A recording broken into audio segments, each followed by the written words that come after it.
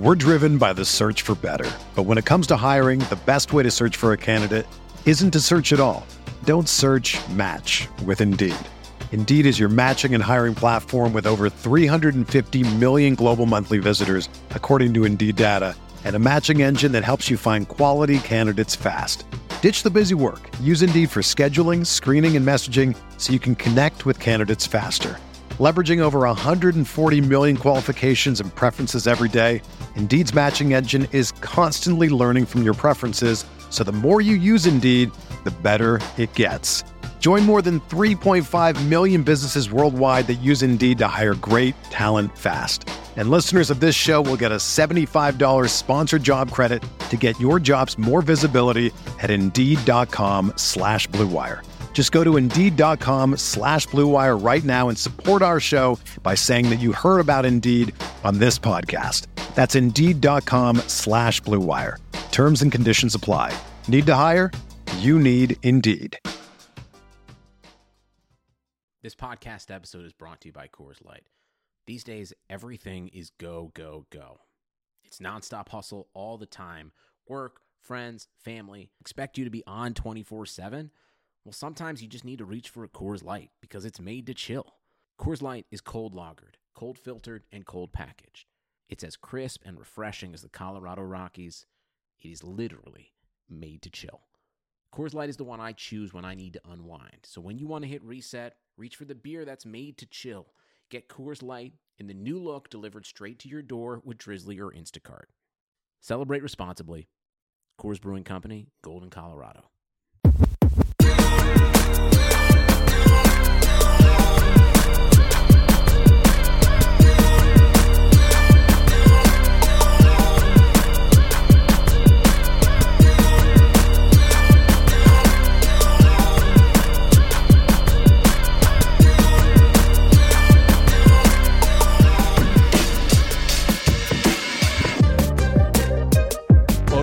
RotoWire NFL podcast, the Thursday edition, brought to you by Dynasty Owner for September 3rd. I'm your host, John McKechnie, joined by Mario Puig. We got a ton to get to today. Mario and I have both participated in RotoWire online championships over on the NFFC over the course of the last week, so we are, of course, going to be breaking down our teams from those respective drafts. RotoWire's very own Jerry Donabedian was also in my RotoWire online championship that took place Wednesday night, so we'll make fun of his team a little bit as well. No, he has a very good team, actually. I'm kind of mad about it.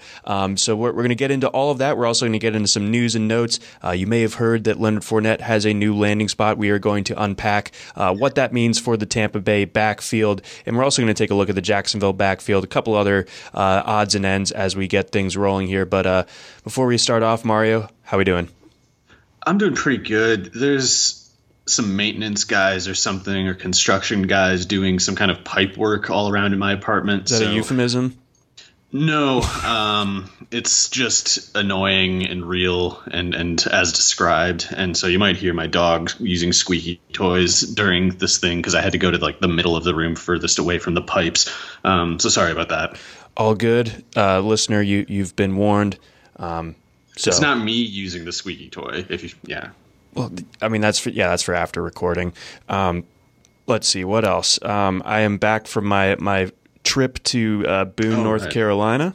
That was, if anyone has not been there yet and is in shouting distance of the mountains in North Carolina, it's amazing. We went up on Grandfather Mountain. I went across this swinging bridge that is exactly 1 mile off the ground in terms of its elevation. That was fun. I got to see the campus over at App State, a beautiful campus that they have going on there, and the town itself is amazing as well. And they have a Mellow Mushroom, which is one of my favorite like small chain pizza places. So any town that has a Mellow Mushroom, I'm always in favor of that. So you were on like a rope bridge?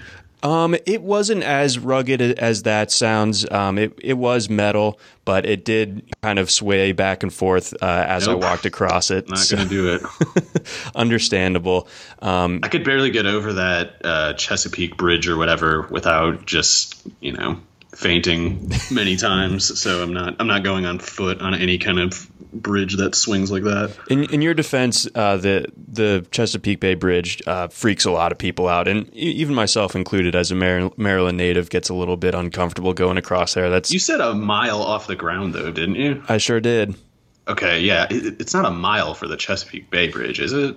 I know it's really high up, terrifying, but yeah, I'm not going on a swinging bridge from 50 yards up. So I guess I'm impressed by that. Thank you. I guess ignorance is bliss. I just turned my brain off and just walked across it without thinking of how insane it really was in hindsight. But Johnny Knoxville, I'm going to call you from now on. This is crossing a bridge. Anywho. All right, so let's get into some news and notes from around the league. Let's start things out. Let's unpack the Leonard Fournette stuff because there's a lot to get to. There is the general, if you've been diligently following the Tampa Bay news throughout the offseason, and, we've been covering it a fair bit on this podcast as well, things kind of started to be trending towards like, oh my gosh, Ronald Jones is finally going to happen this year. It looks like Keyshawn Vaughn, just due to lack of availability, just isn't really going to be a major part of this rotation, so we don't have to worry about him if we like Jones. It doesn't seem like McCoy is making a ton of noise. And then Dare Ogunbowale, like you've laid out several times on this podcast, really a very limited as far as what he can really do out there, and what he gives you is very replacement level or maybe even diminishing returns. So it seemed like Ronald Jones was going to end up being a solid value where he was going in ADP in terms of being like a late 5th, early 6th type of guy. And then, of course, Leonard Fournette just comes in and ruins everything. So what happens now? Well, I have no idea, but Bruce Arians is saying even today, Thursday, that Ronald Jones is still his guy unless he screws it up or whatever the quote was. And you could easily infer that means there's a quick leash situation here, and that would certainly make sense. I don't know whether I think Jones will fail particularly. A lot of people are reading it as just like, oh, that's just Arians lying. There's this meme going around, like Arians lies about his running backs. It's not really that he lies about them. Arians is actually pretty honest a lot of the time. It's just that like people were pointing at like, oh, look, he said Chris Johnson's going to be the guy. Andre Ellington's going to be the guy. Andre Ellington got hurt. That one's not complicated if you just look at what happened there. And Chris Johnson, it was like they went with him. He sucked. They eventually went away from him. Whichever year that was that David Johnson emerged, that might have been the Chris Johnson case. I don't know. 2015. And we know that Arians isn't exactly dishonest. At least he's not all the time, because after those games last year, he just said like, "Yeah, I'm pissed off at Ronald Jones because he missed a block." It's like, was he lying then, or is he only lying when it suits whatever it is that you want to sell to people? I think it's the second one. But I don't think there's any way for outsiders to know a whole lot in this case. And I know people want to hear like a decisive verdict. As far as that goes, the closest one I can give anybody is stay away from the whole thing. I don't see the point really in going after either Jones or Fournette in drafts. I didn't go after either of them in the first place either. And I think that's just because regardless of what you think of Ronald Jones or Keyshawn Vaughn before that, there's more value to be had in the wide receiver personnel in that part of the draft. And so I've adhered to that rule every single draft of mine. So I just never end up in the situation where I have to wonder what I think about Jones. Like someone else always takes him while I'm taking DJ Chark or Terry McLaurin or whatever. So I'm going to keep doing that. And I would recommend that other people do as well, because to me, it looks like the ball could break in a lot of directions right here. And anyone who tells you that they know anything definitively, I think you could probably ignore. Right. Yeah. That is like the big takeaway right now is that there are no definites. And, Fournette, maybe just got into the building today as we're recording. So, he's going to have to get up to speed fairly quickly. I think in terms of talent, it's probably fair to say that he's the most talented running back on this team. But at the same time, that I feel like that's a fairly low bar. And I've been out on Fournette throughout the course of this draft season. Even when he was on the Jaguars, he was part of that tier of running backs that I just didn't really have a ton of interest in, whether it's him, Melvin Gordon, Todd Gurley, James Conner, those types of guys. I just have been intentionally not getting shares of them. Fournette, for example, last night, I think he got signed like during the draft or something like that as the draft was unfolding. He went in the early part of the seventh round, it looks like. So he fell, and Ronald Jones went like five picks before him. And I think that I would imagine whoever took Ronald Jones there probably just did not have the news in front of them. So that was an unfortunate break for them. But either way, I'm with you in the sense that this is a backfield that I'm going to be steering away for the most part. I'm just not really going to end up with any shares, at least from here on. But do you think that this signing of Fournette, and of course they did sign LaShawn McCoy earlier this summer, is this sort of any hand tipping? And they've also talked about, running the two tight end as their base personnel, that sort of thing. Is this a hand tipping that they are going to be a bit of a run first or power type of offense here, even though they have Tom Brady and the ridiculous group of wide receivers?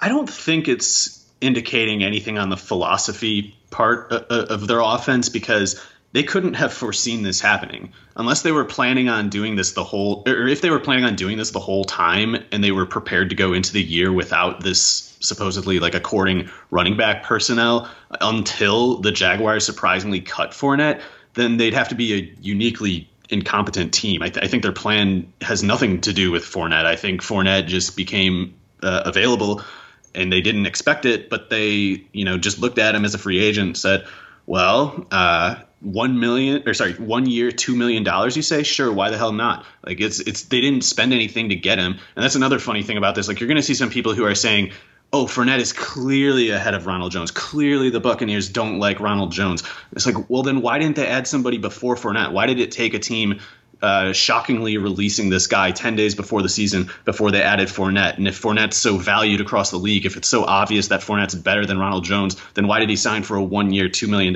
contract and get through waivers? I remember it hasn't happened as much this year, but last offseason and a couple off seasons before that, probably, it was real trendy to do this fantasy analysis where you just basically click descending order of salary and go like, oh, this guy's salary is higher than this guy, so clearly the team's going to play. Deion Lewis is getting paid more than Derrick Henry, so look at what's going to happen now. You don't understand numbers like me. And it's like, okay, well, where are you now then? What does that 1 year, $2 million for Leonard Fournette mean to you? And I've seen people try to rationalize it by saying like, oh, but he's going to get a grievance payout. It's like, he's not factoring that into it. Like, his market was cold because he's probably not very good. Like, if you look at his numbers across his career, they're not good. They're replacement level at best. Last year, he had a lot of yards on the ground, but he had a lot of usage driving that. He had 4 carries over 40 yards, which was a fluke, and he still only had 4.3 yards per carry. If you have 4 carries over 40 yards, you should be doing 4.3. You should be doing better than 4.3 yards per carry, especially when you only have 3 touchdowns. So the idea that Fournette is actually good has no solid basis at this point, and we have reason to believe the league believes that based on his contract that he got from the Buccaneers. And it's also like he was not a particularly likable player with the Jaguars. They seem pretty reliably alienated from him, and I think they wanted to cut him back in like May or whenever he said that thing. He said something about Minshew or something, and then all of a sudden you heard, look, the Jaguars are shopping Fournette, and clearly it was that moment that they decided they were going to cut him. It's just that they decided, oh, wait, let's see if we can trade. Maybe August will come and someone will give us a 7th round pick for him. And then that never happened, and they cut him then. But they chose to cut him way before that. And it's like, if he was good, do you think they make that call right then? Do you think if he's as good as someone might assume he is, that he would have been just tossed aside on the basis of making some Instagram slight toward a 6th round pick rookie quarterback? Like, I just don't think that people are looking through all these things and they're just kind of deferring.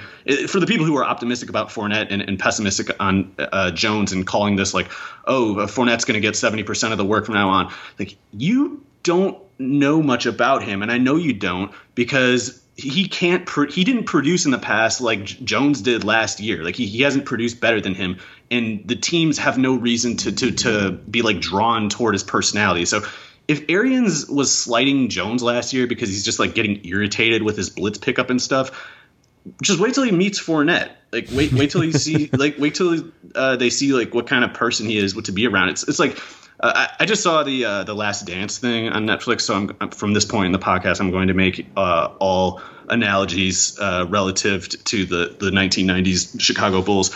But it's like Fournette's kind of like the Michael Jordan level of abrasiveness, but without any of the actual merit. Like he doesn't win respect by being as good as he is abrasive. So this idea that like, oh, finally they got this guy Leonard Fournette that they want so bad, who's so good, and they don't like Ronald Jones because he's bad. It's like, well, I don't really see, they could both lose then. Like I don't see why anyone thinks Fournette's just gonna go run away with this. He hasn't done it on the field, and off the field he reliably seems to alienate people, whereas at least it doesn't seem like Jones has that against him. Like maybe Jones isn't that good, but I don't think he's worse than Fournette.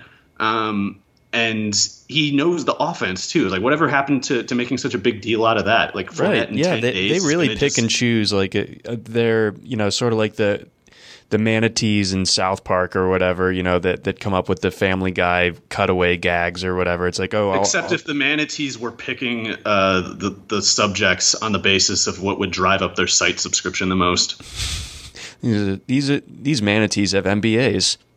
Yeah. But yeah, I mean, as a scouting report for Fournette goes, I think it's pretty obvious he's a big guy. He's really physically strong. He's freakishly fast but he doesn't have functional athleticism and strength for football related tasks. Like he's heavy and strong, but he doesn't have good balance. So he runs into people and he tips over. He doesn't break tackles as much as you would expect. He's heavier above his feet than in the ankles and legs. So he doesn't have any real anchor for all this mass that he's carrying. So it's all kind of a waste. And it's like he can do these stunts, sure, but he can't functionally use that athleticism in any useful way, or at least it hasn't happened in Jacksonville. So I don't think there's much to him other than kind of the opportunity that he might get.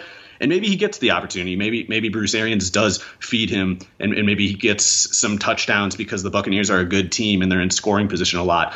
I just don't see why Ronald Jones would do worse than him in those opportunities. And I don't see anything about Fournette as a character or Fournette in these 10 days that he has to prepare that would lead the Buccaneers to basically just blacklist Jones. I mean, people are talking about people are panicking about Kerryon Johnson starting like the entire year because DeAndre Swift is limited in practice with the season 10 games away. It's like, you think Fournette coming into this team with no background there and then that system or anything is just going to run away with it? Like, I just don't understand what coherent standard anyone has anymore. That they're just projecting like wish casting what they want to happen, what's good for what they've already drafted in their respective like draft portfolios, and just kind of hoping that it pans out the best for them. And I see no way in which this backfield isn't just a complete headache for fantasy players. Like this is for redraft, picking between Jones and Fournette for your starting lineup in week 1. Like forget about it. Like I just would have no interest in trying to do that, at least from this point forward. If I were to have either a Jones or a Fournette on my team, certainly not going after either of them in DFS. And maybe that I'm shutting myself off to some sort of upside scenario, but I don't really see it. Like you said, Fournette, 265 carries last year. 7 of them only went for over 20 yards. Ronald Jones almost matched that on like 100 fewer carries. He had 6 rushes of over 20 yards on 172 carries. Also, Fournette had really bad, I don't know how pass blocking works that well, but Fournette had really uniquely bad pass blocking grades from PFF the past 3 years. I guess Bruce Arians will of course overlook that one. That's why he will like him so much. Yeah. But also Mike Garofalo, NFL Network guy, he was saying that LaShawn McCoy was told that he's still on the team and he still has a role, and that it will particularly occur in passing downs. So to be fair to the Jones haters, he had bad pass blocking grades too, and Arians complained about him and his bad pass blocking even in a press conference. So if him and Fournette are both bad pass blockers, then McCoy really might be the passing down guy, which is to say we might have Fournette and Ronald Jones splitting something like 750 snaps on some basis. So it sucks. I don't want anything to do with this. Yep, it's gross. I think we've exhausted it. We've fracked the heck out of this this hill here as far as the Bucs backfield is concerned. Support for this podcast comes from U.S. Bank. If you're looking for a credit card that fits your lifestyle, look no further. U.S. Bank has credit cards that make every day rewarding, no matter what you're into. Feeling hungry? Check out the U.S. Bank Altitude Go Visa Signature Card. Earn 4 times points on takeout, food delivery, and dining.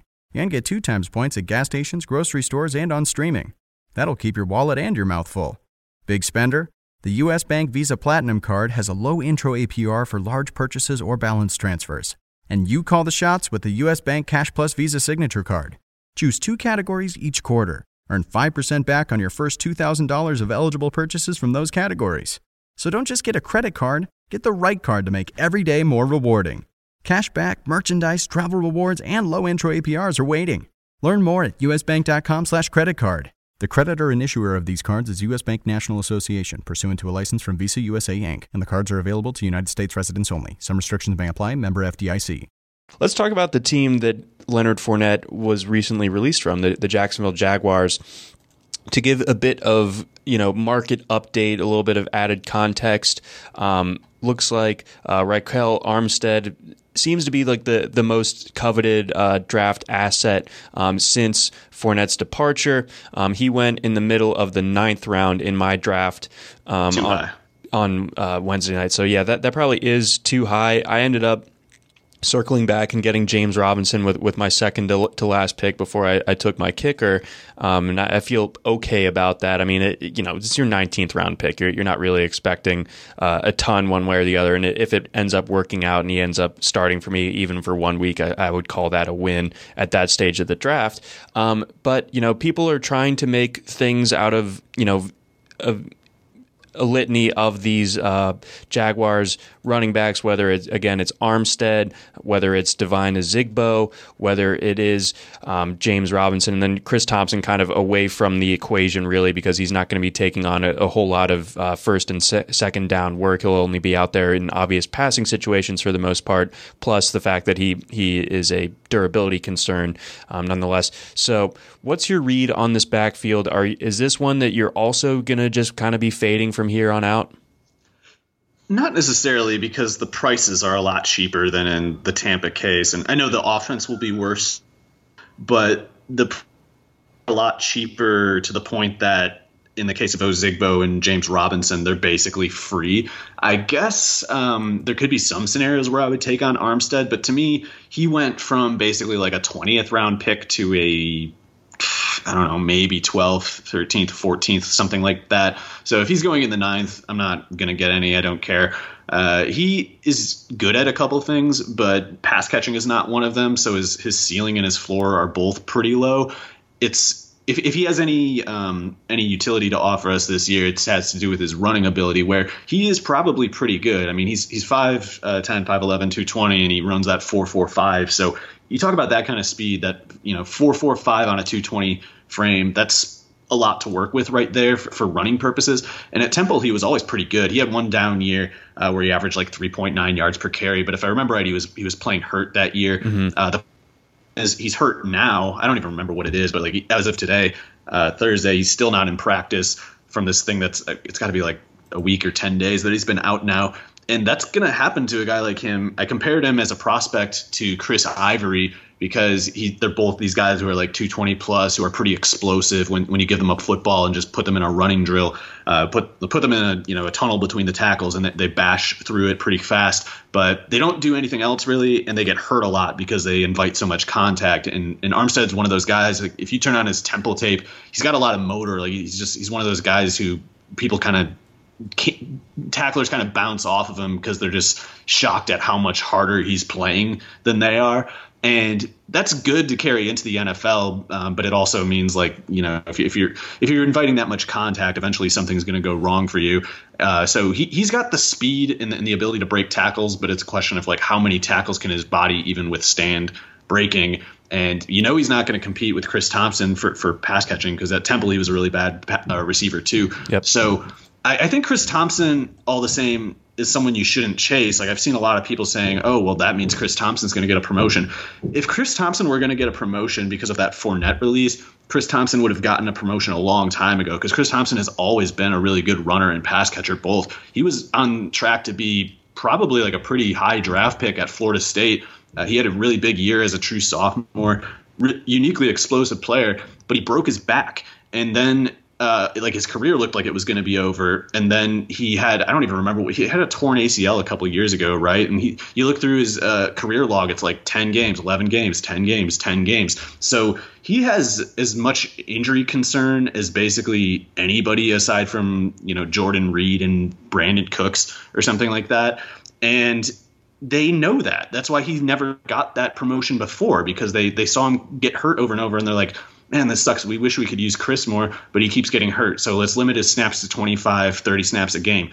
That was what he was going to play with Fournette there, and he's not going to play more than that because Fournette is gone. With that said, if he's cheap enough in a PPR league, Chris Thompson could be a guy who gives you decent flex weeks because he is good. Like, he's definitely a skilled player. The only question is, like, what kind of usage is he going to get? And the answer is almost certainly not much as a runner.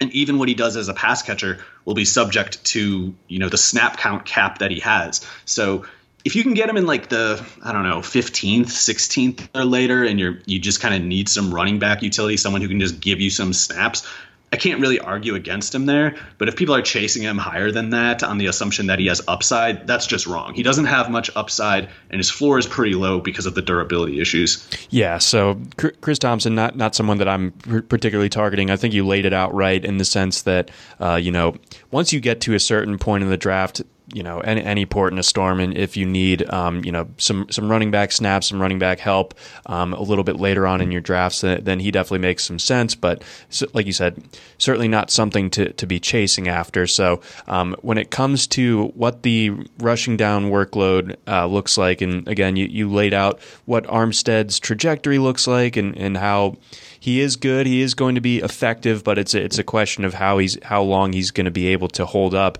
given that style. So then we get into the question of what to make out of Devine Ozigbo and James Robinson, respectively. Where do you stand on that? Yeah, there's some people who are really high on Devine Ozigbo in kind of like fantasy football Twitter. I tend to believe the people that are high on him are consistently wrong about prospects. And I know why they like him. It's because they turn on the preseason tape or his Nebraska tape and like, oh, he had some big plays. He runs hard. He does run hard. Like Armstead, Ozigbo is a high motor guy. Like, he's always going to have, 110% effort out there. But it's one of those things. He's so lacking in athletic talent that he needs to be at 110% motor just to be within any kind of competitive margin of the players that he's going against. And if you're running at 110% all the time, you're probably going to run out of gas faster than the other guys who can be good without using 110% of their effort all the time. So I think Ozigbo is basically like a poor man's Kenneth Farrow. And ooh, nice. You might have, and if you're a normal person, you probably don't even know who Kenneth Farrow is. And I guess I'm just going to say, like, you don't really need to learn. It doesn't really matter. It's just Ozigbo's a guy who will run hard, and he's got a good build to withstand contact. But he ran a 4.65 at the Nebraska Pro Day, so that could be anything from a 4.7 to a 4.75 on the combine track. And on the combine track, James Robinson ran a 4.64. Armstead ran a 4.45. So Ozigbo's way behind those guys in terms of athleticism, and as much as he's got some like anchor ability, he can run hard. He can probably get you some 3rd and 1s, stuff like that. I just think that even if he can, Armstead and Robinson are both better at that too. And Robinson is the one that I'm probably ending up with if I'm ending up with any of them. He's not always free. I think him getting to the 19th in your draft is about the best case scenario. And in your case, I definitely like to get him. But yeah, Robinson, he's 5'9", 219, and he had one of the most impressive seasons at Illinois State last year that I've ever seen from a running back. I actually kind of like woke up at night a while ago because I kind of thought that I must have gotten something wrong when I typed in to this article, my all overlooked rookie article from way back in April 3rd, which has aged incredibly well. It's kind of funny, actually. But yeah, Robinson is one of the guys that I listed in there. And I mentioned in Illinois State last year, they threw the ball in 15 games. That's 3 more than what you get in most college seasons in the FBS level. And so in the FCS, they play 15 games. James Robinson runs for 1,917 yards and 18 touchdowns. Do you want to guess how much the Illinois State offense threw for that year? Did they throw for like 2,000 yards? They threw for 1,767 and 10 touchdowns. James Robinson ran for more yards by about 150, exactly 150 more yards than the team threw for. He had 8 more rushing touchdowns than they did passing touchdowns. And this is not like a Nebraska back in the day with Eric Crouch and Darren Diedrich or whoever. This is just James Robinson doing everything, because the second leading rusher had 476 yards at 4.3 yards per carry, which was a full yard less per carry than Robinson accomplished, while putting up almost 5 times as much yardage. And then he adds a 40-inch vertical at the combine and a 125-inch broad jump. Like he has a Zach Moss kind of frame, and that vertical is 93rd percentile according to Mock Draftable. The broad jump is 88th percentile. This guy is really dense and he's really springy, and his college production pretty much tells us he can run. He might not be good at pass catching. I don't really know how to evaluate him there, and I don't know how to evaluate him as a pass blocker, but for what it's worth, people around Jacksonville media were tweeting out some stuff about, look at this pancake he got on this linebacker in this blitz pickup drill, and so maybe he's good at that. And if he is, I think he, in the long term, if you're giving me like a 18-month, 2-year timeline, I'm picking Robinson without knowing the price between Armstead himself and Ozigbo. So right now, with him being cheaper than those guys, I think it's definitely right to go with him, if any of them. I really like how you framed that. He's someone that has that really intriguing athleticism. Not that Armstead doesn't, but like you said, the draft day acquisition cost so different for these guys. Where Robinson is close to free, Armstead obviously getting pushed up now. It seems like inside the top 10 rounds. I won't get him there. So all of that in mind, I think that Robinson is really does fit the bill as that late round flyer. I've seen one comparison, and I don't think they're similar as players, but in terms of potential rookie year trajectory, maybe a Phillip Lindsay type of year. Yeah, it could happen, and Lindsay's a good player, so I don't want to make expectations too high for Robinson. But I mean, like you said, it's not like anyone. It's not like anyone predicted Lindsay would. Well, other than you, I guess, no one predicted what Lindsay would do that year, and it would not be that much more surprising if Robinson did something like that. You see, so keep an open mind for these undrafted guys. Sometimes they slip through the cracks, and the NFL teams don't have all the answers. And somebody like a Lindsay or maybe in this case a James Robinson finds their way into fantasy utility. Before we move on over to our respective NFFC drafts, got a message from our friends over at Dynasty Owner. I've been looking for a new challenge, which is why I'm playing on Dynasty Owner Fantasy Football this season. Dynasty Owner Fantasy Football unites the fun and excitement of fantasy football with the skill and strategy of the front office. Dynasty Owner is the only way to play fantasy football with real NFL salaries, adding the strategy of running an NFL franchise. Dynasty Owner provides a unique challenge for diehard fantasy football fanatics. Go to dynastyowner.com/RotoWire. Leagues are forming right now. That's dynastyowner.com/RotoWire. We've all been in those leagues where the winner just got lucky. And if you're like me and you know you're better than most, Dynasty Owner gives you the platform to prove it. Dynasty Owner favors skilled players who can manage their roster using real NFL salaries within the salary cap. It adds an entirely new level of strategy. Go to dynastyowner.com/RotoWire. Validate your fantasy football skills. That's dynastyowner.com/RotoWire. Dynasty Owner. Start your dynasty today. And we also got a message from our friends over at FanDraft. Take your league's fantasy football draft to the next level with FanDraft, the online fantasy football draft board. FanDraft makes your draft feel like the actual NFL draft with features such as a streaming ticker, live draft, custom logos, team walk-up songs, multiple draft board displays, and more. FanDraft can be used for offline, for in-person drafts by exporting the display via projector or onto a large screen TV, but it can also be used fully online, and any number of your league owners can join the draft remotely. You can also perform traditional and auction-style drafts. FanDraft also supports IDP, rookie-only drafts, keepers, and just about any customization to meet your league's requirements. You can sign up for a free trial at fandraft.com. And when you're ready to order the pro account, make sure to use promo code ROTOPOD15. That's ROTOPOD 15 to save 15% off your purchase. Again, that's fandraft.com. Use promo code ROTOPOD15 to save 15%. All right, Mario, let's get steered on over to the NFFC. Let's start out with your draft. Yours took place on Friday, so a couple of guys will obviously have had very different ADPs since then. We can get into some of that movement when we look at my draft, but let's get into your general roster build again, just for context. If you're not familiar with the NFFC, it is a PPR format, full point PPR. 12-team leagues, 20 rounds, so pretty deep benches that you're getting into. Very, very sharp rooms. A big lesson that I learned, or that I've learned now 2 years in a row, but learned it the hard way type of thing, is that you can't really hope to pass your sleeper through to the next round, right? Especially if you're picking towards the middle of your respective round. It can be a very, very dangerous game. I know when we get into mine, we'll talk about the fallout from me getting sniped on Zach Moss. That really ended up changing my running back strategy in a way that I'm a little bit tepid on how my running back depth ended up turning out as a result. But again, Mario was drafting on Friday, drafted out of the 8th spot in this particular format, and you went RB heavy early, and you still managed to get some pretty strong receivers as well, and really fill out your starting lineup pretty nicely through the first 10 rounds. So let's dive in there. How did you get started, and were you envisioning going that running back heavy early on?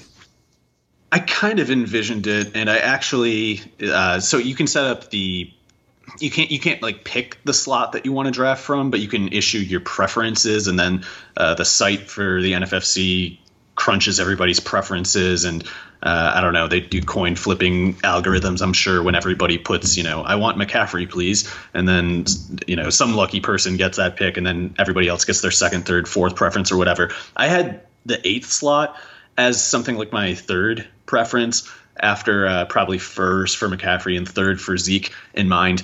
But I put that 8th spot because I looked at the ADP from about the week leading up to my draft, because I noticed Nick Chubb was falling into kind of like the 16th, 15th pick. So I was like, all right, well, I'm just going to pick Nick Chubb, I hope. And so I'm going to make my draft slot around where I can realistically get him as late as possible. So I ended up with the 8th pick, which was fine with me. At the time, Joe Mixon's contract situation was up in the air, and I already had a share of Joe Mixon on my NFFC best ball team. So I thought maybe I should diversify here. Like, in hindsight, maybe I would have doubled down on Mixon with my 8th pick. But at the time, and I'm still okay with this, I took Derrick Henry, and that works fine for me. I like Henry a lot. With Mixon, the only question is, like, he's got more pass catching upside. I think Mixon is clearly one of the best pass catchers at running back, even though the Bengals haven't used him yet. I can imagine that Joe Burrow improves that offense and they get a lot more first downs than they did before, and it kind of just lends to more pass catching opportunities to Mixon, even if they don't make it a strategic focal point. But I also think they might make it a strategic focal point. So I do like Mixon there. I went with Henry to, I guess, diversify, though, and hopefully that does the trick. Nick Chubb at the 16th pick or whatever I had him at, I love that. I think people are just straight up wrong about him. I think a lot of loud voices with big platforms are leading people into faulty premises, and I need to hammer it. I need to try to exploit that and put my money where my mouth is. So I'm going all Chubb all the time pretty much until people start respecting him, which I guess they never will, because they're still chasing that nostalgia of how smart they felt when they picked Kareem Hunt in the 8th round 4 years ago and Spencer Ware got hurt, thus proving how smart they were. But I think that it makes sense to approach the first 2 rounds like I did. And then in the 3rd round, this is where I actually had to make my first decision, really. And I kind of had it made a little easier for me because I was looking at Odell Beckham for that pick. I was thinking I might go receiver here, But Odell Beckham went off the board, and I still think Odell Beckham is a top 3 receiver. Like I think he's better than Michael Thomas. I know you can't say that, but I think he's better than Michael Thomas. It's to me Julio, and then probably Odell. Or, yeah, I mean Thomas is like, not to like diverge this into like a fantasy versus reality debate, but Thomas is only being the first receiver pick because of his utility for fantasy purposes. Like no one would have him as their wide receiver 1 in terms of talent. Yeah, he's just like what would happen if Keyshawn Johnson had been coached by, had played with Kurt Warner or something like that. But anyway, with Odell taking the pick before me, I did briefly consider Mike Evans or DJ Moore or somebody like that, because I was like, oh, well, that would be a nice kind of, floor to give myself at receiver going into the 4th round. But then I thought about, the tournament phase of the NFFC and how that grand prize kind of requires you to do goofy stuff and get big, like almost incomprehensible upside. So I thought, to hell with it. I'll just take Jonathan Taylor. What's the difference? I mean, it's either like I rank really high or I don't rank high enough. And I feel like the risk with Taylor is kind of overstated in my opinion. And if he takes 2 or 3 weeks to get going, I think I can weather that storm, because I feel like I got decent foundation other places in my roster. So Henry and Chubb gives me a really nice, I think, high upside foundation at running back that lets me take that additional home run swing for Taylor. And then in the 4th round, it was already, of course, the problem with drafting that way in NFFC is that people take quarterbacks and tight ends quite a bit later, I think, or I guess this was pretty typical in relative to even some best ball leagues. But in this case, Tyler Boyd barely got to me in the early 5th round, and I feel like he usually falls to the 6th and 7th in most best ball leagues that I've done. I don't know why that is. I don't think he should be falling that far. I actually think that the early 5th where I took him is where he should go. I'm just not used to having to take him that soon. So it was a close call. Someone took Tyler Lockett ahead of him, which I think is a mistake. There's a couple picks here and there that I really didn't agree with that let me get these guys. So I was lucky, I think, to get this team. But in the 4th, I took A.J. Brown. Maybe that was a bad idea since I have Henry already, and the respective highest upside scenarios for the two kind of involve an absence for the other. But I think Brown was just kind of the best receiver available. I thought briefly about taking DJ Chark, but that was the choice in the 4th round, the kind of mid-late 4th round. Excuse me. It was AJ Brown, who I took, and then the next receivers taken were Chark, Cortland Sutton, Terry McLaurin, Marquise Brown. So I think I would do it the same way again, even though I am kind of, perhaps limiting my really high upside scenario by not leaving myself in position to capitalize if either of Henry or Brown gets hurt, God forbid. But I do like the first 5 rounds in any case of Henry, Chubb, Taylor, A.J. Brown, Tyler Boyd. There is a 6-point passing touchdown scoring detail with the NFFC draft, so waiting on quarterback is totally reasonable to do, but I think that with Lamar and Pat Mahomes kind of forging a new tier of quarterback scoring, that there's more of a risk in punting than before. It's a risk that's rational, but I think it's still risky than before, because in past years, waiting on quarterback was just the obvious thing to do. Like, I don't think there was a case for taking a quarterback early in the past. But I do think Lamar and Pat Mahomes changed the game, and I think Dak Prescott is going to go into that kind of the third quarterback behind them, and kind of like a new second tier that's higher than any of the previous second tiers. So in the late 6th round, I thought, I like my running backs and receivers enough. I'll take Dak. I hoped I could get CeeDee Lamb a little bit later, but he didn't quite make it to my 8th round pick. I took Darren Waller in the 7th, and this is something that I maybe should have done differently. I went into the draft knowing I wanted to wait at tight end. Like I knew I would see at some point a tight end that I thought was a bargain, and I wanted myself to pass on them anyway, because the PPR scoring makes it easier for these later tight ends like TJ Hawkinson, Chris Herndon, Irv Smith to be useful, in my opinion, because they're in offenses where there's kind of just cheap targets up for grab. Not so much Hawkinson. Like I think he could score touchdowns, but it's like Herndon, just because the Jets receivers are so bad, that guy's going to catch 80 passes if he plays 16 games. And in PPR, getting 80 catches in the 13th round at tight end, that's all. But I went with Waller at the mid-early 7th round, largely because I felt so comfortable about my foundations at running back and receiver and quarterback, but also because I just think Waller is underrated, and I think he projects well for another 90 catches this year. And I don't have as much durability concern with him as I do with Chris Herndon. So I was like, man, I didn't really expect Waller to be here. I took him. And also part of the reason I rationalized that pick was like I didn't really like the receivers that were available that much. At that early 7th round pick, I was either choosing between Waller or CeeDee Lamb. And I figured CeeDee Lamb might make it to my next pick in the 8th round. He didn't, so I wasn't able to pair CeeDee and Lamb with Dak Prescott, which isn't ideal. But I went to an alternative, which I liked plenty at the time, and I'm still okay with it, although you might have heard Jalen Reagor has a shoulder injury, and I don't think it's all settled yet. They've been saying he's probably going to miss a month. I don't know if it's all settled yet. I could imagine more bad news to come from that one, just because when you talk about like partial labrum tear, that sounds like you're getting into sort of like experimental treatment territory. Send him to Germany. Yes, I mean, if Reagor's PRP. If Reagor's okay, that pick of him in the late 8th would have been sick. I still think I might be okay at receiver, though, because in the next round, I got Sterling Shepard, a guy who I don't normally end up with because he is a major concussion risk. But some receivers that they took ahead of him, I'm going to say Deontay Johnson should not go ahead of Sterling Shepard. I wouldn't want Jarvis Landry over Sterling Shepard. Emmanuel Sanders went almost a round earlier than Sterling Shepard, which I think is just totally wrong. But Sterling Shepard's a guy who I think is definitely a good player, a standout starting NFL receiver. If he's healthy, he just has the concussion concerns, which are huge. But in the 9th round, as my wide receiver 4, it's like I know this guy can be my wide receiver 3 if he's healthy. So if I can get him as a wide receiver 4 with the asterisk that he's an injury risk, that's fine. In the 10th round, I went with Antonio Gibson, who I seriously considered taking over Sterling Shepard in the early 9th because Antonio Gibson's wide receiver eligible in the NFFC system. And late 10th round, and that's just where you're getting into the part of the draft where I don't consider him actually risky anymore because it's a 10th round pick. It's a late 10th round pick in my case.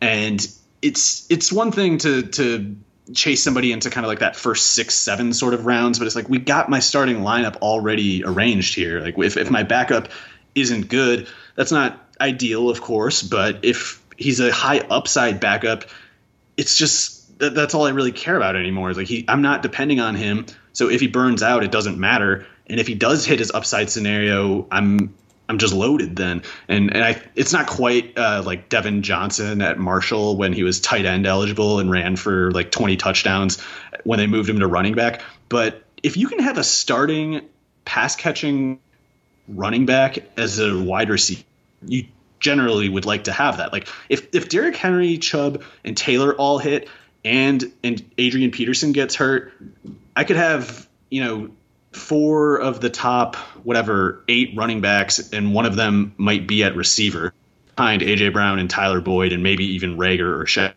So I think that's a really nice setup that I got going there. And the next round I choked. I kind of just panicked with the clock counting down because that'll happen in these drafts too, by the way. It's like you said, you're targeting people, and eventually you'll get to this pick where you're like, oh, I don't like any of these options because all these people are smart and they take all the good ones that you used to get are going 2 rounds earlier than you expected. I ended up with Brandon Ayuk, and that was a reach objectively because he was going like 2 rounds later in the ADP than where I took him. But the next receiver taken, Justin Jefferson, I haven't heard of him being in the starting practices yet. I think that'll happen very soon. I don't believe BC Johnson can hold him off, but it's like I know the 49ers kind of need Ayuk if he's able to play in week 1. And as much as I don't think he's anywhere near Justin Jefferson as a prospect, the Shanahan factor can make a receiver quite a bit better than they actually are. Mm-hmm. So and it was also kind of like an upside chase kind of thing. So from there, I got Joe Burrow as my backup quarterback in the late 12th. I like that enough. Dallas Goedert is my backup tight end. I took him in the 13th. I was hoping to get Herndon. He went a few picks earlier, though. At that point, I took Goddard because I was trying to use that maximum upside sort of premise. And I thought, for my own sanity, if Jarwin and Goddard were available, which one would you have chosen? I would have taken Jarwin. He actually went the pick earlier, the one pick before I took Goddard. And then when I took Goddard, it was basically like, well, if Zach Ertz gets hurt, I guess that makes Goddard a top 7 or 8 tight end right away. And I'm not going to use him otherwise. So what does it matter to me what his mid-range outcome is? And I don't know, maybe he would have been the best mid-range outcome guy too, because the next tight end taken was like Jack Doyle, who I have no interest in this year. Yeah. And then Ian Thomas after that. So anyway, I ended up with Goddard. I wasn't excited about that. I don't really like my Goddard pick or my Ayuk pick that much. If I could, I would just switch Ayuk for Herndon or Jarwin, I guess. So, but it's fine. I think Goddard's a good player. It's just Ertz obviously will eat a lot up if he's on the field, and we have every reason to think he will be. After that, I took Benny Snell in the 14th round. I was a little bit caught off guard by how quick the running backs went. Even guys like McKinnon and like Darrell Williams, Joshua Kelly, they're going in that 13th, 14th round range. Like, you can't get them after that in NFFC drafts. The running backs you're talking after the sort of 12th, 13th, 14th round are more like Ito Smith types, Eno Benjamin types. So anybody that you got as like a running back 5 or 6 in your best ball drafts or your normal leagues, you have to assume they're going to be gone by the end of the 14th round. And so, but I was okay with Snell. I mean, I don't know what to make of the thing about him losing weight and being more of a pass catcher. I think he's still not going to be fast or anything. He was slow at 225 or whatever. Dropping to 212 isn't going to make him all of a sudden run like a 4.5 flat. But if it gets some more passing down snaps, that's fine. And Connor has a bad shoulder history, so we'll see about that. Anyway, I took in the 15th Legatron. Took my defenses in the 16th and 17th, Buffalo and Tampa Bay, and then to kind of cover up the scenario of Snell being a rushing specialist in the event of a Connor injury, I took Jalen Samuels in the 18th, and then in the 19th and 20th, I took Reggie Bonifant and Ty Montgomery. It is your 20th pick, so I mean, any number of reasons can make it make sense. But what was the Ty Montgomery rationale? I'd like forgotten about him completely. Well, he's with the Saints now, and this wasn't about Kamara's contract. I don't think that Saints are trading Alvin Kamara. I think they pretty obviously won't. But in the 20th round, it's just like you're looking at a bunch of useless players, basically, guys that you just kind of assume you're going to cut. So if I'm going to spend a pick on somebody like that, I'm just going to kind of chase the maximum upside I can think of. And it's like, if Kamara's out, then Montgomery, I think, is the pass catching specialist and Murray's the running specialist. And I still think Ty Montgomery is a talented player. I just think he got hurt and Green Bay ditched him. And then he kept getting hurt in practice with the teams that were, kicking the tires on him. And he never really got an audition again. But if he does get on the field, I still believe he's like 220 and he's fast and he's always been like a good open field runner. Just he gets busted so much that, one day he ends up on the Saints. And I don't know. They're saying good things about him in practice, though. So who knows? I don't really care. It was just like PPR scoring, plays on the Saints, whatever. I'm going to cut him anyway for probably like a kicker. Right. Exactly. So like you said, this is 20th round total. You gotta have like 3 things happen for it to end up working out. But if it does, hey, you look like an absolute genius. But if not, again, no real big deal there. We're going to move on over to my team. But before then, we got a message from our friend over at Underdog. Say hello to your new favorite place to play fantasy football for real money, Underdog Fantasy. With Underdog, all you need to do is the fun part. All you got to do is draft. Forget about injuries, trades, waivers, and setting lineups. Just set it and forget it and wait for those winnings to come on in. This year, they have a $1 million tournament. That's right. Just draft the best team and you have a shot at $1 million in prizes. Sign up for Underdog today and enter the Best Ball Mania for a chance at $1 million in prizes by going to UnderdogFantasy.com or searching Underdog Fantasy in your app store. Be sure to enter the code ROTOWIRE after you make your first deposit. All right, Mario, so we are going to jump into the ROTOWIRE Online Championship that I took part in on Wednesday night. So this a little bit more reactive as far as like the the markets that we talked about earlier in terms of Fournette, Ronald Jones, all of that. So I had the 7th spot, and we had very, very similar starts to this. And this is probably partially just like doing the pods and doing the radio with you and just having the osmosis of knowledge creep into my brain. So I had Nick Chubb and Jonathan Taylor as my 2nd and 3rd round picks as well, picking from, again, the 7th spot. Where we differed right off the bat, you didn't have the opportunity to get him, but I did, and that was Michael Thomas starting things off in the 1st round. And, that's a move that I hadn't really done yet to this point. But I did figure that with this being a PPR format and there being, 6 running backs straight up just off the board now, I figured, all right, if I can just figure out running back in these next 2 rounds, then I won't be sinking myself completely by going with the wide receiver 1 here in Thomas, because that obviously ends up being the biggest factor in it all. It's like, are you giving up a true workhorse running back in order to get a receiver, which is a little bit deeper, a little bit easier to replace? But Thomas kind of sits alone in his own tier just because of the way that the offense is just geared towards getting him as many targets as humanly possible. So I'm talking myself into being pretty excited about the Michael Thomas pick there at number 7, and then following it up with Chubb and Taylor. I felt good about that, and sort of like you, I was kind of hoping that I was going to maybe sneak Odell Beckham in. Like I didn't think about him after making my 2nd pick, but once the 3rd round got underway, I was like, I mean, maybe he'll be there. And then Beckham, Allen Robinson, and Kenny Golladay all go off the board. So I figured, all right, I'll go running back here. That's fine. I did have a brief moment where I did have some buyer's remorse and felt like maybe I should have gone DJ Moore there. But then my running back situation in the 4th probably would have been a little bit shaky. So I was fine with going Taylor there.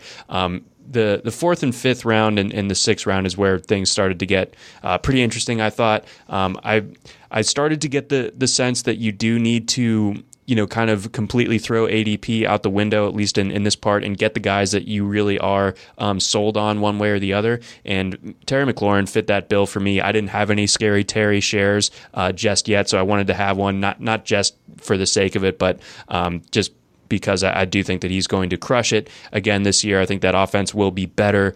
Year 2, Dwayne Haskins, maybe that adds to a bounce back there for him. McLaurin, I think, is just a ridiculous talent. So yeah, he's sick. I was down with that. And, guys like DK Metcalf, who I love and have shares of as well, for the first time, I really use like the volume argument against those guys. So I felt like McLaurin didn't have that volume concern. Absolutely. So. Yeah, no, McLaurin's got the clear runway in Washington, and I love DK Metcalf. I mean, we both were advocates of his as a prospect, but Tyler Lockett isn't going anywhere. Greg Olson's going to be a better slot receiver than whatever they were putting out last year. So unless they throw more in Seattle, there's just no way, or if Lockett gets hurt, there's no way for Metcalf to even theoretically get into the sort of usage share that McLaurin can. Exactly. So this just really sets up well for him. And then I backed him up with Tyler Boyd. We talked a little bit, but before I stepped into this draft about the wide receiver market and how it shapes up in the 5th round. And I did feel like Boyd was the best option available. I took him over guys like Stephon Diggs, T.Y. Hilton, Michael Gallup, Devontae Parker, and I would do that 10 times out of 10. Like the only guy that was close to falling to me that I would have considered over Boyd was Marquise Brown. And again, with an overall prize here, I think that Brown probably would have been my selection, but I have plenty of Marquise Brown already anyway. I have a good bit of Tyler Boyd too, but I really, really like Tyler Boyd for this year. So fine with him. And then rounding it out, as far as like my flex goes, I was able to get DeAndre Swift in the 6th, which I was not expecting. So I was pretty happy about that. That's a steal. Yes. Yeah. Swift that late. I mean, he should not be going, in my opinion, any later than Kareem Hunt going like a round earlier than Swift. Come on. Raheem Mostert should not be going ahead of Swift. I don't think Ingram should be going ahead of Swift, and all those guys did in your draft. So I think that's a really nice place to get him. People are even if he is out week 1, which we have reason to believe he will play week 1, more reason to believe he will play than not, he will be so explosive in a way that Kerryon Johnson just can't even get close to imitating. And people who just rest on numbers and looking at things like draft capital look at Swift and Kerryon Johnson and can't see different things. They're just like, oh, but he's a second-round pick, and he's a second-round pick, and he has an experience advantage. Watch them play. Watch something for once. Seriously, because there isn't a huge comparison once you like actually watch the tape on those or two look at guys. the production. Yeah, either way you slice it, it's pretty clear that Swift is the best running back in Detroit. So even if he does end up sitting out week 1 again, like you said, it doesn't seem like that, at least right now. But if that ends up being the case, I did address running back a little bit later with someone that will be able to give me some carries week 1 if I can't go with Swift in my flex spot.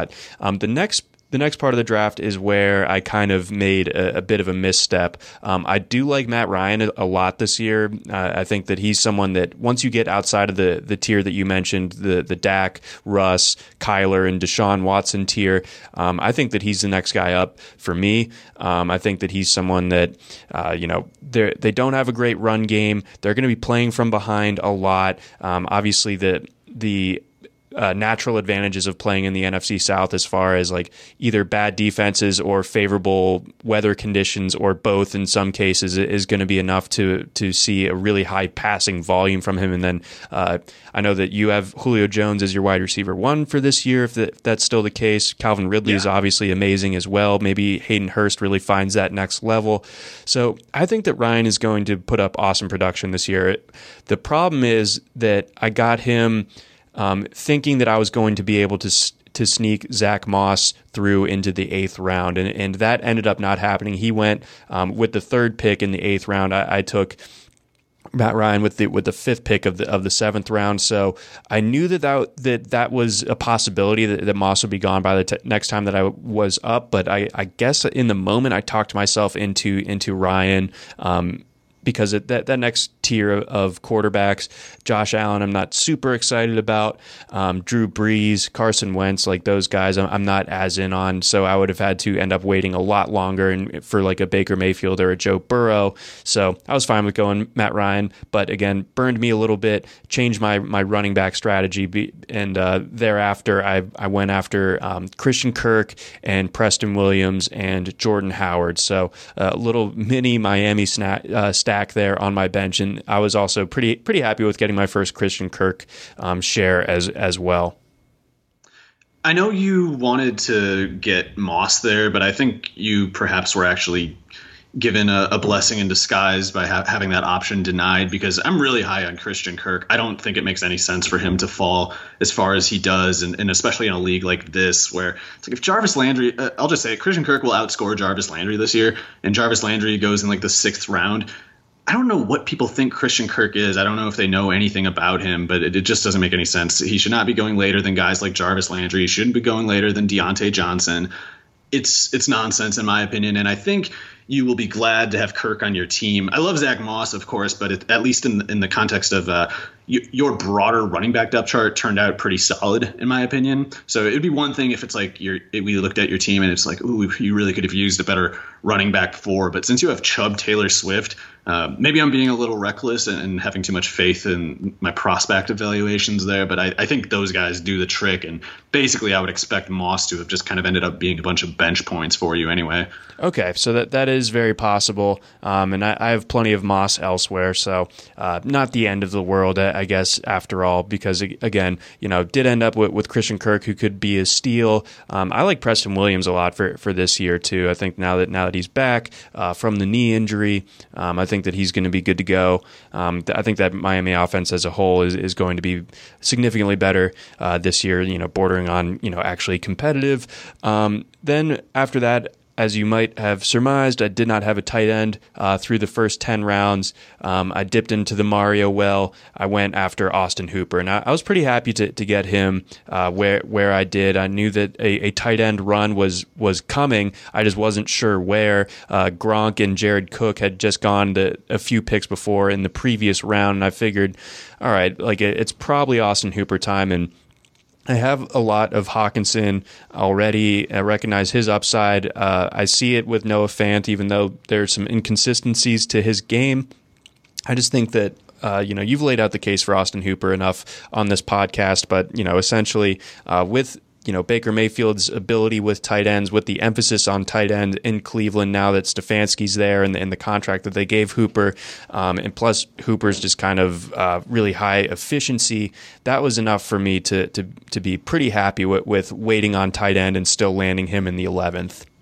Yeah, the 11th round is late for Hooper, especially in point per reception leagues. So I think that's totally good. I have taken Hawkinson over him at certain times, but that was more of kind of a chasing upside kind of thing. I would say Hooper easily has the higher floor between himself and Hawkinson. And the only reason I wouldn't give Hooper the upside lane to consider is just because I don't really think the Browns are going to throw the ball that much, or at least if they plan on it, they should probably add some better receiver personnel.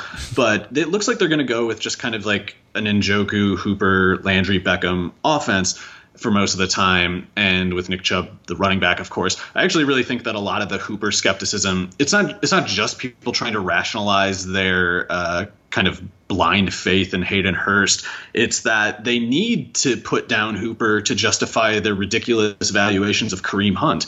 Because if this is an offense where it's a 2-receiver offense basically, and you're still saying like Hooper's not going to do anything in that case, it's like you're saying, oh well, this running back is going to catch whatever 65, 70 passes.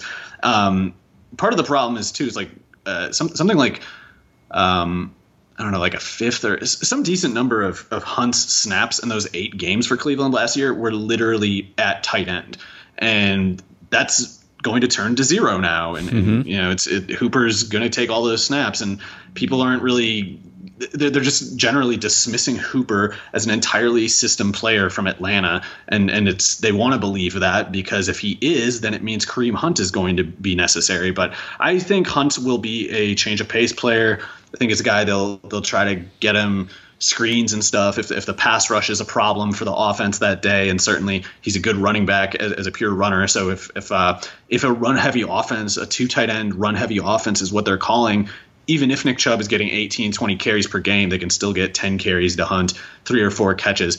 But the idea that Hunt is going to be this kind of like league winner type, or at least like justifiable as a 5th round pick, even if Chubb doesn't get hurt, that necessarily is saying like, oh, well, don't worry about Hooper. He's not going to do anything. And Hooper's going to do something. I don't think you need to believe he's all that good to see it. He's definitely going to play a lot. And if Jarvis Landry is the second best receiver, I think Hooper generally beats him, because if you're running a 2 wide set with 2 tight ends, Landry's further away from the slot that he usually runs in where he's at his best. And Hooper is effectively the closer analog to the slot route runner, because he's running from tight end, which is closer to the quarterback. They're running the same depth, and Landry's just laterally further away. And by the way, he's like barely faster than Hooper. I think Hooper wins that, and I don't think people are taking that possibility seriously at all, even though at the time Hooper had been given the biggest contract at tight end in the league. See? Yeah, so those are all details that have been overlooked to varying degrees. I think that Hooper is probably their best red zone threat. He's someone who caught 6 touchdowns last year. It wouldn't shock me if he at least matched that, even on less targets, or even bested it this year. I think that he does have that ability, got the big mitts and all that good stuff. So I do like Austin Hooper there. I was happy to end up with him, but I piggybacked him 2 rounds later with Blake Jarwin. Acknowledging that he's at best like the 5th option in that Cowboys passing game, but that Cowboys passing game had the most yardage, I believe, in the league last year. And Jarwin's not going to be losing out on snaps to the ghost of Jason Witten anymore. So I thought that was a fine enough pick, and he's wearing his varsity jacket in his NFFC picture, which is pretty funny. So that was also a determining factor. Gives you a little leverage on Jerry, who had Dak. Oh, true. That is a good call. Rounding things out as far as my roster went, I did end up with Darrell Henderson. Feel nauseous about that. I feel like he's going to... It's fine. You think so? Running back 5, it's fine. Okay, all right. That makes me feel better. It might not. It probably won't work or whatever, but it's running back 5. Who cares? Yeah, and my running backs 1 through 3 are pretty stacked. So and 4. Howard as a 4 is good. Okay. You're talking me back. It makes me feel a lot better. And then I got Jerick McKinnon as like a slight hedge. I'm like pretty in on Mostert this year. I have a lot of shares of him, but if that doesn't work out, I wanted some way to piggyback into benefiting out of it. Jerick McKinnon might represent that. I don't really know. I just kind of went for it. I was a little bit shook with Josh Kelly and Darrington Evans and Benny Snell all flying off the board. He's the pass catcher, so that's a decent flex backup. Basically, there we go. Ended up with I was going to go after Baker Mayfield in the 15th. He ended up getting taken, so I went with N'Keal Harry.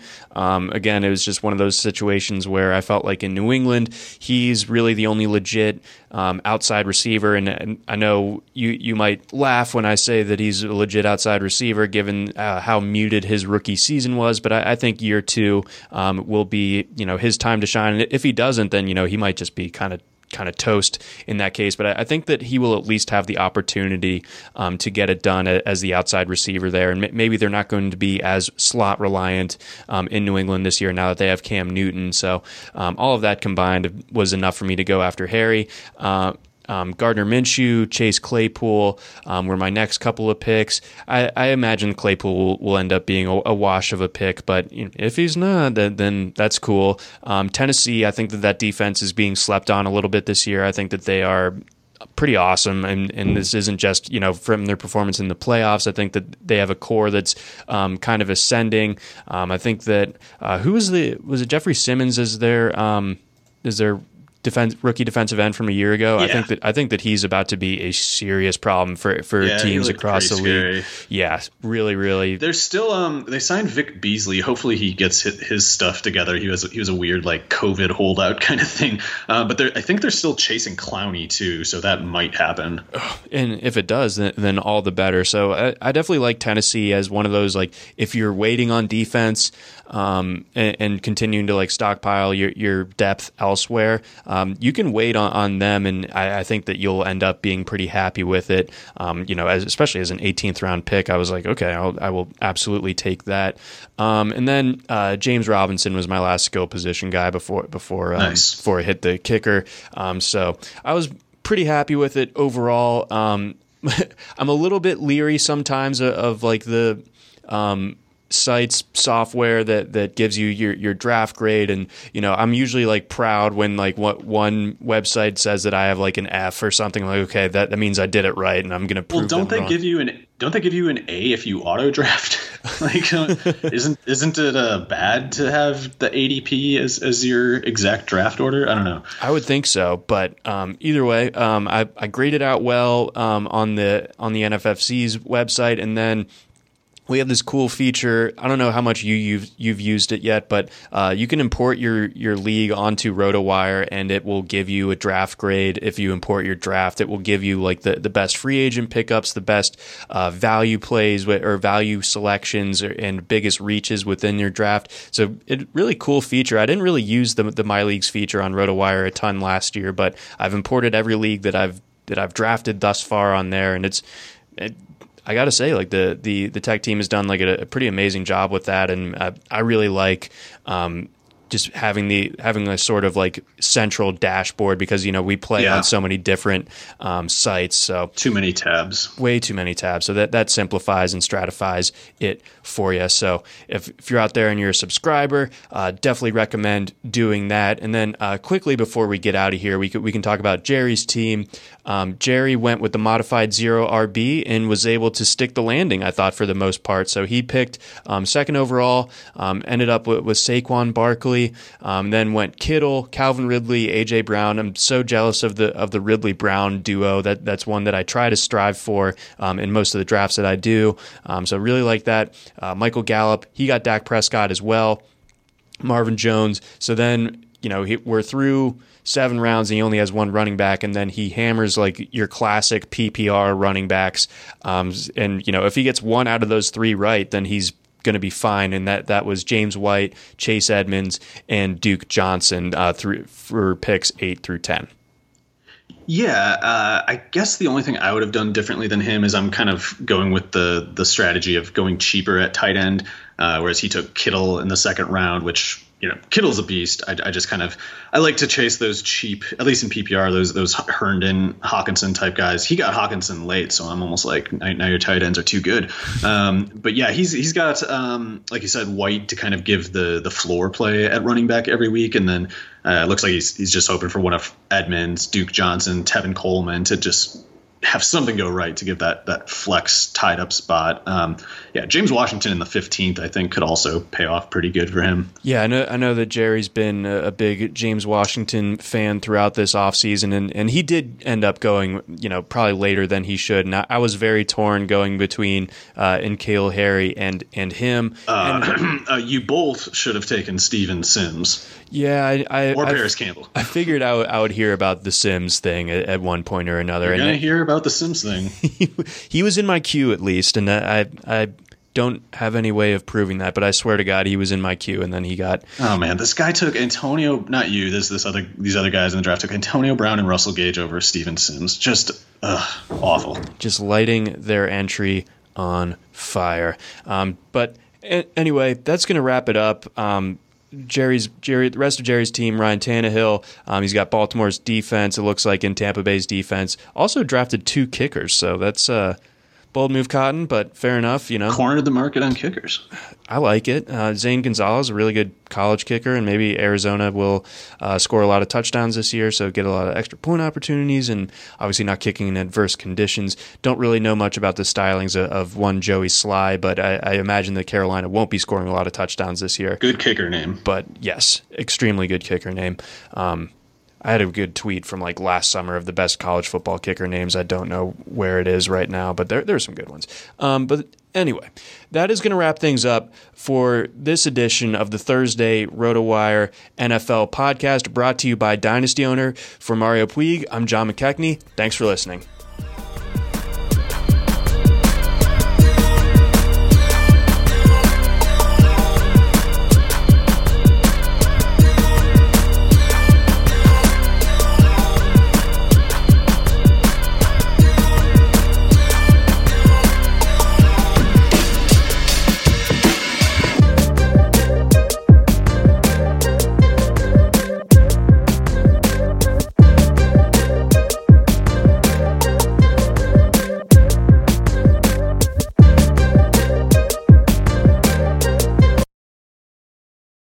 Whether you're a world-class athlete or a podcaster like me, we all understand the importance of mental and physical well-being and proper recovery for top-notch performance. That's why I'm excited that Unified Healing is sponsoring this podcast. Unified Healing is a new and super innovative global network of wellness centers powered by Energy Enhancement System, or EE System. If you haven't heard of the EE System, you'll want to listen up. This technology promotes wellness, deep relaxation, purification, and rejuvenation.